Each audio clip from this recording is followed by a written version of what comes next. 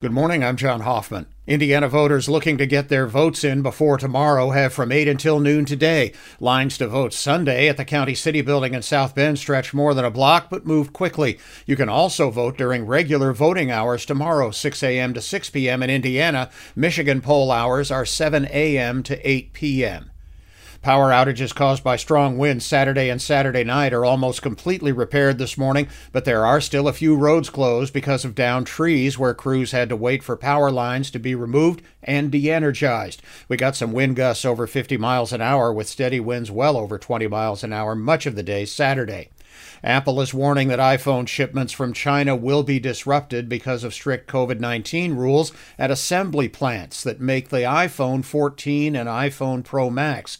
The plant employs some 200,000 people, lots of whom have left in the face of China's tough virus protocols.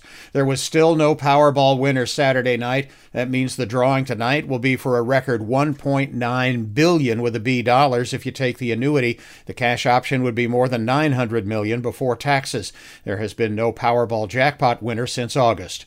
In the NFL, the Bears fell just short Sunday at home against the Miami Dolphins, 35-32. The Indianapolis Colts lost at New England, 26-3. The Detroit Lions beat Green Bay, 15-9.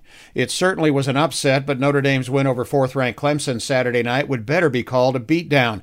Irish 35, Clemson 14. It really wasn't that close. Notre Dame back in the AP National Poll at number 20 this morning.